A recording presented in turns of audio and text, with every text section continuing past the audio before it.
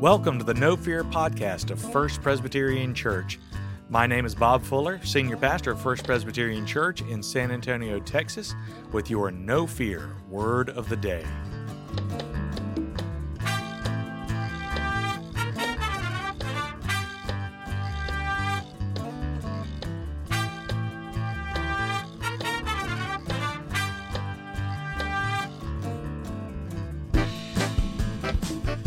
Thanks for being with us today. I'm Bob Fuller, Senior Pastor of First Presbyterian Church of San Antonio, Texas, and this is your No Fear Word of the Day. The Bible tells us to have courage, to be not afraid, or to have no fear in one way or another 365 times. And the point of this podcast is to offer God's Word as a daily dose of courage during this 21st century health crisis. In the summer of 1934, the famous American theologian Reinhold Niebuhr was vacationing at his summer cottage near Heath, Massachusetts. He was invited to conduct services at a small church nearby, and at the end of the service he offered this prayer: "O God, give us the serenity to accept what cannot be changed, courage to change what should be changed, and wisdom to know the difference." After the service, a neighbor came up and said that he'd been particularly struck by the prayer and wondered if he could get a copy of it for himself.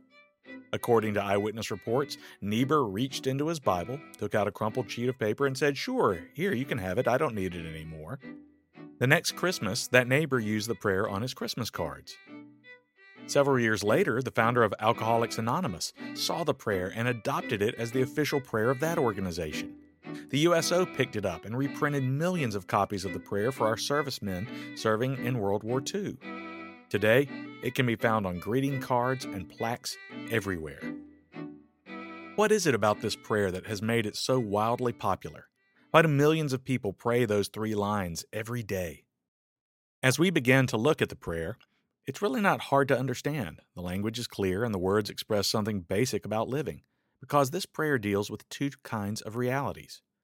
First, there are some things in our lives that cannot be altered.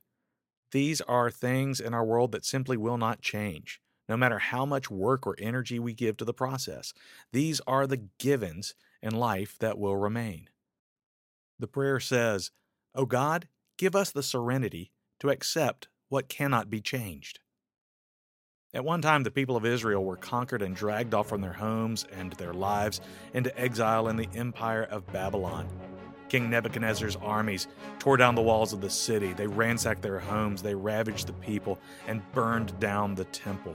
They were stripped of their dignity, crushed by an overwhelming force, and they were deported as strangers and exiles to a strange and foreign land. The Hebrews wanted nothing more than to escape and regain their homes, to get away from this awful place where they'd been forced to live. But such was not the plan of God. And so the prophet Jeremiah wrote to the people of Israel and said, "Thus says the Lord of hosts, the God of Israel, to all who were carried away captive, whom I have caused to be carried away from Jerusalem to Babylon. Build houses and dwell in them. Plant gardens and eat their fruit. Take wives and beget sons and daughters, and take wives for your sons and give your daughters to husbands, so that they may bear sons and daughters, that you may be increased there and not diminished. And seek the peace of the city where I have caused you to be carried away captive, and pray to the Lord for that city, for in its peace you will have peace." In short, God tells the people to live and bear witness right where they are. Jeremiah says to pray to the Lord for it, for in the peace of the city you will have peace. Part of the process of becoming a mature person and a mature Christian is in the way of acceptance. We must all come to terms with the fact that in many ways, like the Israelites, we are strangers in a strange land, resident aliens whom God has left here for a purpose. And while we await that heavenly reunion, while we are here on this earth, there are certain things that we cannot do. There's just certain things that we cannot change. So what are the things that we can't change? We can't change other people. God can, but we can't. We can set an example, we can love, we can control, we can punish, we can influence, but it's God that changes the heart. and it is simultaneously frustrating and a good thing that we cannot shape others into our own image and make them do whatever we want or think that they should do. We can't change our past, either our distant past or our recent past. I mean, how many people would love to change our past if we could? Make different choices, undo certain wrongs, avoid certain calamities, marry other people even. Or for that matter, how many of us, if we had access to a time machine, would use it to save one drunk teenager from getting into a car in which she would die, or do our best to prevent terrorists from getting on an airliner? No, we can't change our past. Some people try to change their past by denying it until the truth catches up with them. God is not going to change the past, but we can ask God to redeem it. That is one of His many precious gifts, that He can take the high crimes and misdemeanors of yesterday and use them to teach and warn people in the future. Some of the most powerful testimonies I've ever heard are the testimonies of people who've had great struggles or great failures. One of those people is Pastor Terrell Jackson, one of our mission partners. He's the leader of a ministry called the Faith-Based Institute and the pastor of a great church called Church in the Streets. As a young man, Pastor Jackson was arrested, convicted, and served time in prison.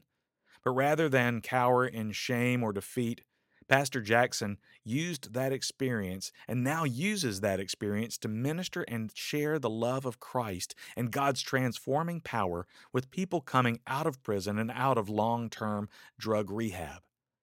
He can truly say to broken people, I know how hard it can be. I know something about what you're going through because I too was lost, but now I'm found. I was blind, but now I see.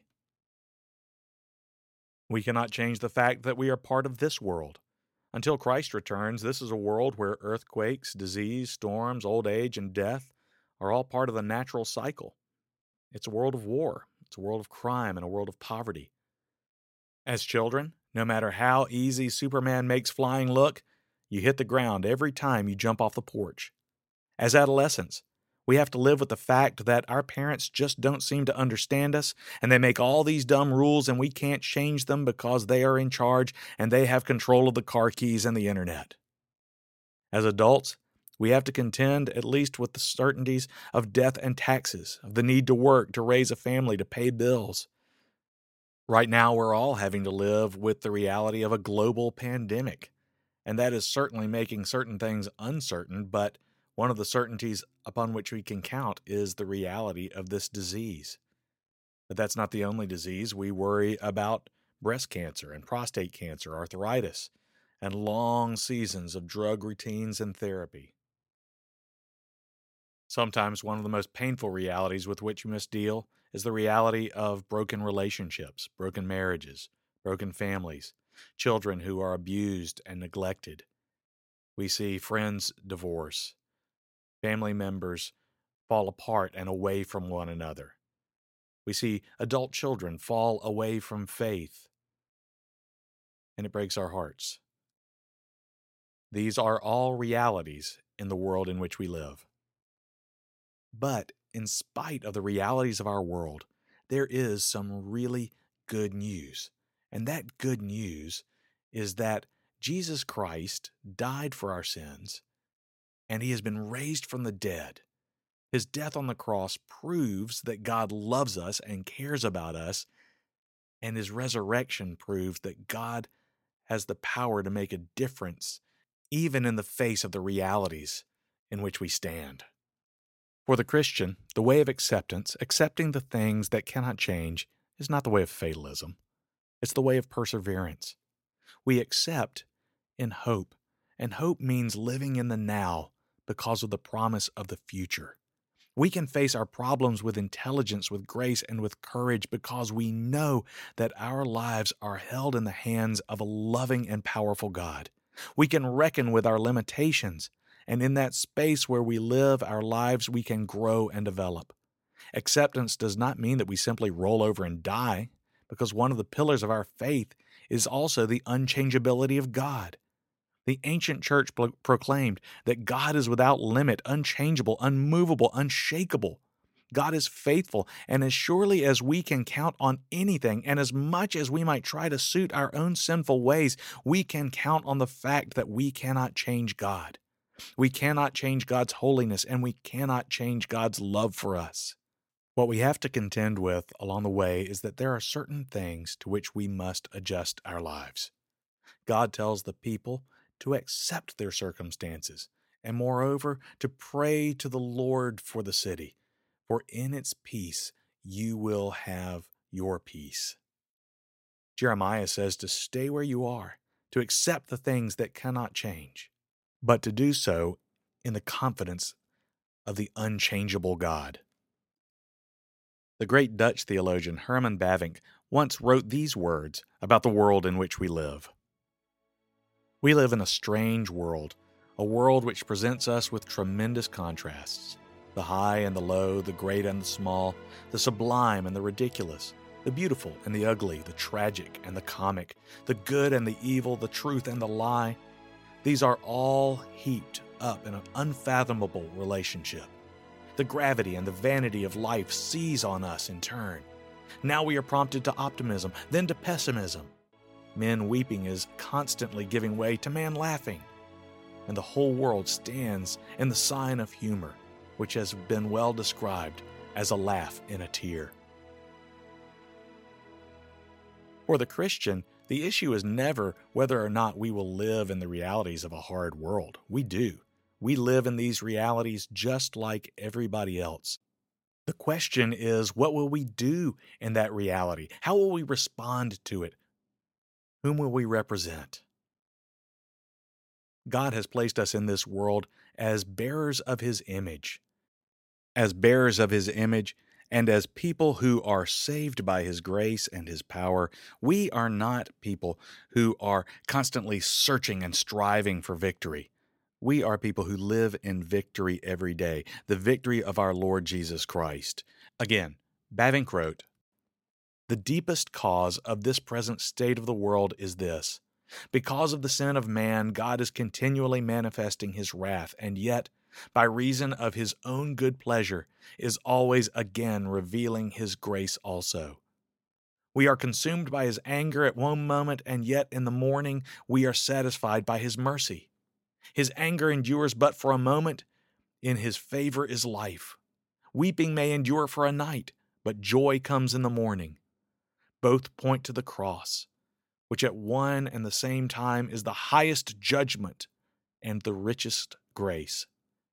And that is why the cross is the midpoint of history and the reconciliation of all antitheses." Even though Jeremiah says to stay where you are and to accept the things that cannot change, he also says this. He says there are other things that we must do while we are in this environment. We must build houses and dwell in them, plant gardens and eat their fruit, take wives and beget sons and daughters, and take wives for your sons, and give your daughters to husbands, so that they may bear sons and daughters. And we are to work for the peace of the city in which God has placed us. Whether we wanted to be there or not, God has placed us there as His image bearers, not just to proclaim His victory, but to live His victory by living in the steadfast love and confidence that God is alive and that He is in control. The acceptance of which Niebuhr speaks is not just passive survival. It's the recognition that there's an opportunity to give a gift to this broken world in which we live by living in the confidence and in the joy of God, even if our circumstances seem to press us otherwise. Listen to what Jeremiah also says. "For thus says the Lord, when 70 years are completed for Babylon, I will visit you, and I will fulfill to you my promise, and bring you back to this place. For I know the plans I have for you, declares the Lord, plans for welfare and not for evil, to give you a future and a hope. Then you will call upon me and come and pray to me, and I will hear you. You will seek me and find me when you seek me with all your heart.